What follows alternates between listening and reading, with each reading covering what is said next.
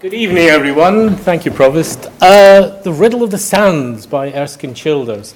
Let me take you back to the year 1903. It's a hot, sultry evening in Whitehall. And in a dark room in the Foreign Office, there is a young man, public school, Oxford, who is wrestling with statistics from Griqualand West.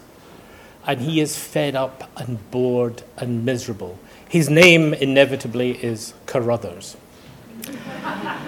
Mr. Carruthers then gets a telegram from an old chum from Oxford, who he thought clearly was a bit of an oik, if we're going to use terminology that was current at the time. And he says, "Dear Carruthers, I am in the Baltic with my yacht. You remember I was a sailor. Would you like to come and shoot some ducks?"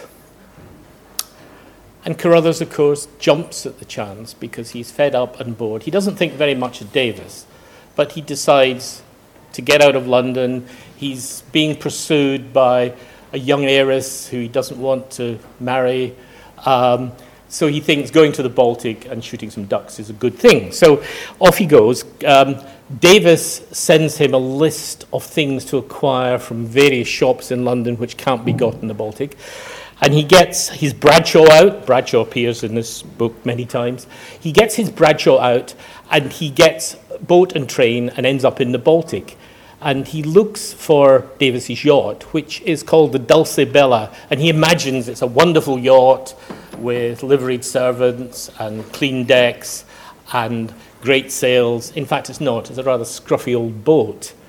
And Davis welcomes him on board and says, "Oh, well, we change of plan, old boy. We've decided to go not to the Baltic to shoot ducks because it's getting a bit cold. We're going to go to the west coast of Germany, and there we are going to look at the sandbanks, hence the Riddle of the Sands." Now, it transpires as the book develops that this is actually nothing is what it seems. This is a spy story. It's all about the threat of German invasion through the Frisian Islands. And there is a mysterious man called Dolman, who is either German or British, you're not quite sure which, and he tries effectively to drown our two heroes.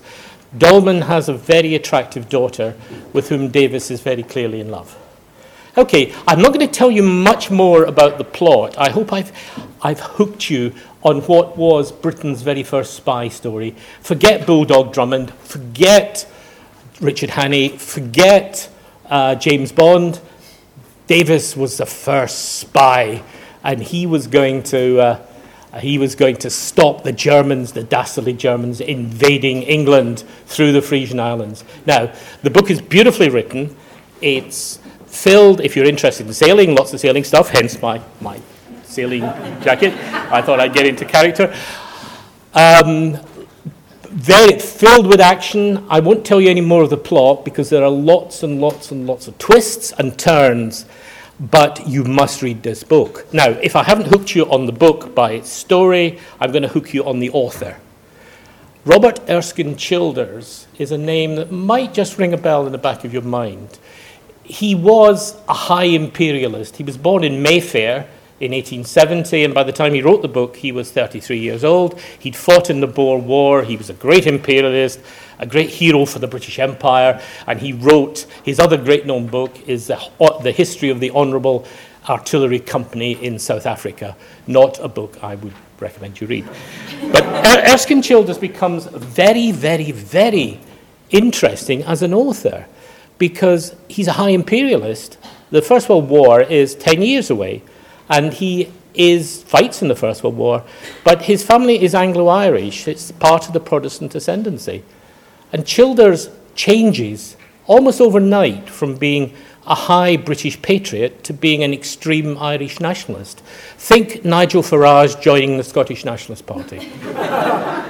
That's that change. And Erskine Childers devotes the rest of his life to liberating Ireland, and he in fact becomes the most extreme Irish nationalist because he fights with Michael Collins, who was a great friend of his, about the Free State Treaty, by where Ireland became independent in 1922. He thought it didn't go far enough.